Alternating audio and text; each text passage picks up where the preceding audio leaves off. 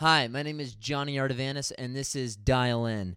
In our previous episode, we looked at the prophecies regarding John the Baptist, the character of John the Baptist, and the message of John the Baptist, which was one of repentance. Remember, the gospel writer's purpose in all that we're going to read is to prove and convince readers and listeners that Jesus is the Son of God, and that in believing these truths, that you would have life in his name. Today we're going to pick up where we left off, and that's going to be in John chapter 1, verses 38 through 51. Let's dial in.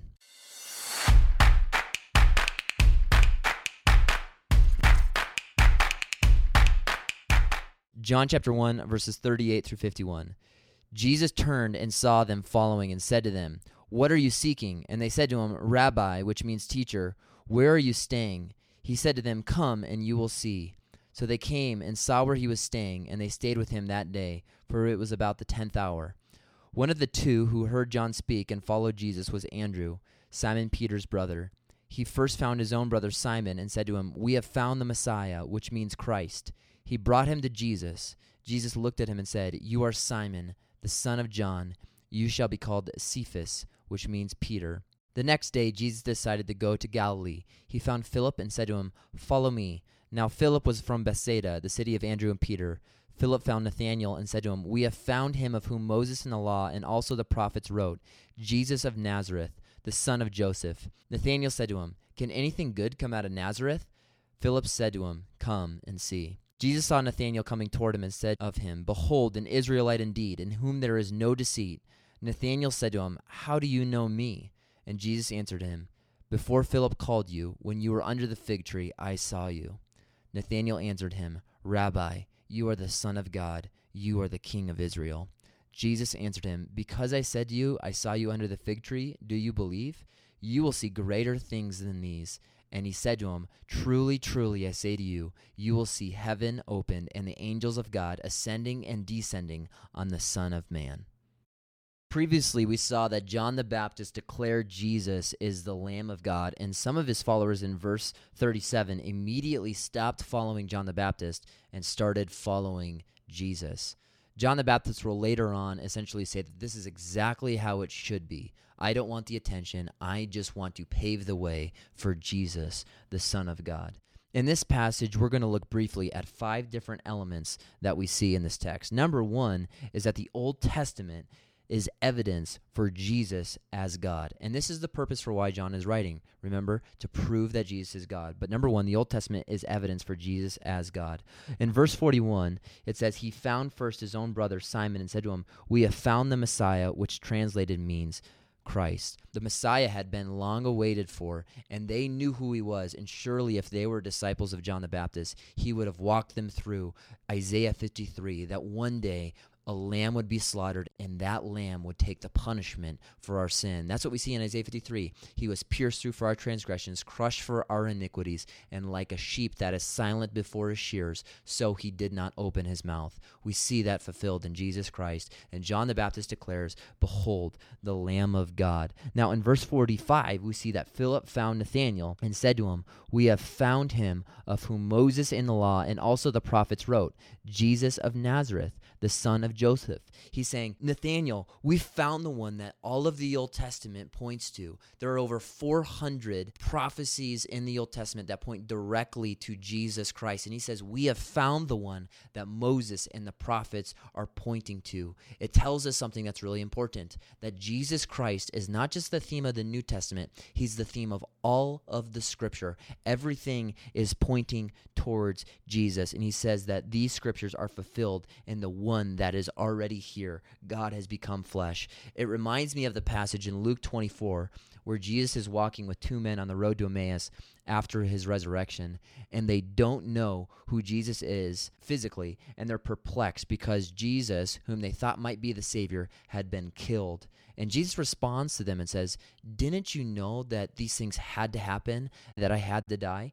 And then it says that starting with Moses and the prophets, he told them all the things in the Old Testament concerning himself.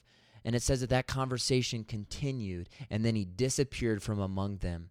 And they realized it was Jesus, but I love what they say next. It says, weren't our hearts burning within us as he explained the scripture to us? Jesus explained to these two men on the road to Emmaus that all of the scripture, Moses and the prophets, point towards himself. And their response is a greater love for scripture. I pray that is true of you and I as well. And that's what Philip is saying here. We found the one that all of the scripture is pointed to. And so whenever I hear, can we remove the Old Testament from our communicative repertoire? Or is it outdated? Or is it important that we teach? I'm saddened because the disciples' faith in the deity of Jesus Christ was rooted and grounded in their understanding of the Old Testament. Jesus is the theme of all of Scripture. So number one, Old Testament is the evidence for Jesus as God. Number two, Jesus is the seeker. In verse 38, it says that Jesus turned and saw them following and said, what do you seek? I love that. Jesus is the one who's always seeking lost sinners. And we see that in Luke 19:10. That the Son of Man came to seek and to save the lost. In John 6:44, we see that Jesus is the one who calls people to himself. And I love that he asks him this question. He says, what are you seeking? He's essentially asking, what are you hungry for? What are you thirsty for? Because he wants to know what our hearts crave. He doesn't just want to tell us a bunch of answers. He wants to know what's inside of our hearts and what's inside of our minds. And then they respond and say, where are you staying? Because in order for them to respond, it's not just a 1-minute answer. It's going to require the rest of the evening. He wants to know what we are hungry for. And we'll see Jesus using even additional analogies to go alongside this when he says that I am living water. I am the bread of life. He wants to know what we're seeking. And then he says, follow me, which will be used 20 times throughout the gospel, not just for a moment in time. He says clearly in Luke 9, Matthew 8, Matthew 9, follow me, not just for a moment, for the rest of your life. Leave everything behind. He who loses his life will find it. Come and follow me. Number 3, we see the calling of the disciples. It says the next day he purposed, that's Jesus, to go into Galilee, and he found Philip. And Jesus said to him, follow me. He begins to call his disciples to follow him. Now, one of the things that we need to note is these were men mightily used by God, and we'll kind of talk about that in a minute. But they were uneducated, uninfluential, most likely teenage fishermen. And this is later who Ephesians 2:20 will reference when it says that all of the church is built on the foundation of their work. It's amazing. Jesus doesn't recruit the most qualified nor the most gifted. He recruits the most humble, insignificant nobodies. And they grew up and they were used mightily by God. And it says in Acts 17:6 that these fishermen, teenage boys, turned the world upside down. It reminds me of the passage in 1 Corinthians 1 where Paul says, not many noble, not many strong, not many wise are chosen by God, but God chooses insignificant nobodies to accomplish his purposes so that the power of God might be made obvious because he's using fishermen to turn the world upside down. Another thing to observe about this group is that the spread of the gospel takes place person to person. In a world of celebrity pastors, John reminds us in this gospel that it was one disciple who went to another disciple and said, come and see. And this is the way that it's gone for the last 2,000 years. The spread of the gospel takes place person to person. Romans 10 reminds us that faith comes by hearing and hearing the word of Christ. And here we see one brother go to another brother and say, come and see, we found the Messiah. They're excited about who God is, who Jesus is, and they have to tell another individual. And the power is always, always, always attributed to God himself and never to the one proclaiming the message. Number 4, we see the intimacy of Jesus Christ. In verse 47, I love this. Jesus saw Nathanael coming to him and said of him, behold, an Israelite indeed, in whom there is no deceit. Nathanael said to him, how do you know me? Jesus answered and said to him, before Philip called you, when you were under the fig tree, I saw you. Nathanael's response is interesting. He says, Rabbi, you are the Son of God. You are the King of Israel. So Jesus says, hey, I know you. You're a guy that's straight up. There's no guile in you. And Nathanael responds and says, how do you know who I am? And Jesus responds and saying, before I saw you when you were sitting under the fig tree.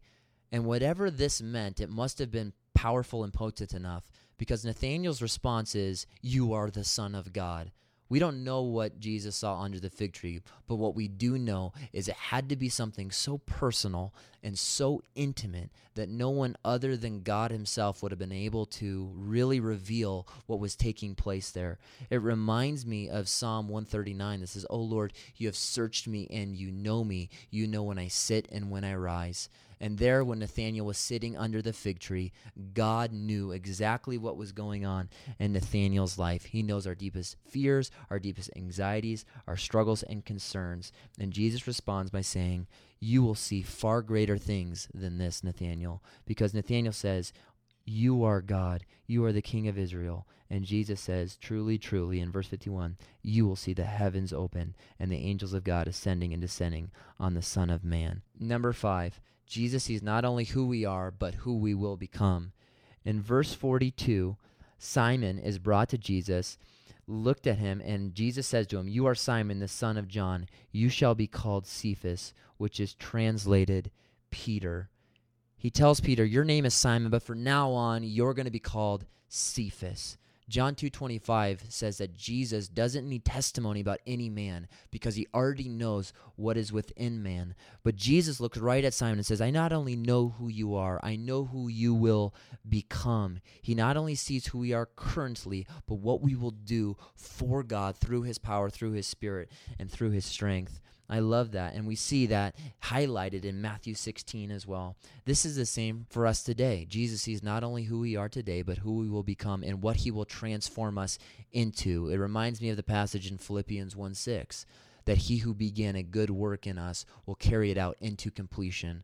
God not only sees you right now in your current sins and struggles, he sees what he will transform you into through his power according to the perfect intention of his will. Well, that's all the time I have for today. I pray that you understand that you are known by God and that you are called into his service just like those early disciples. Stay dialed in.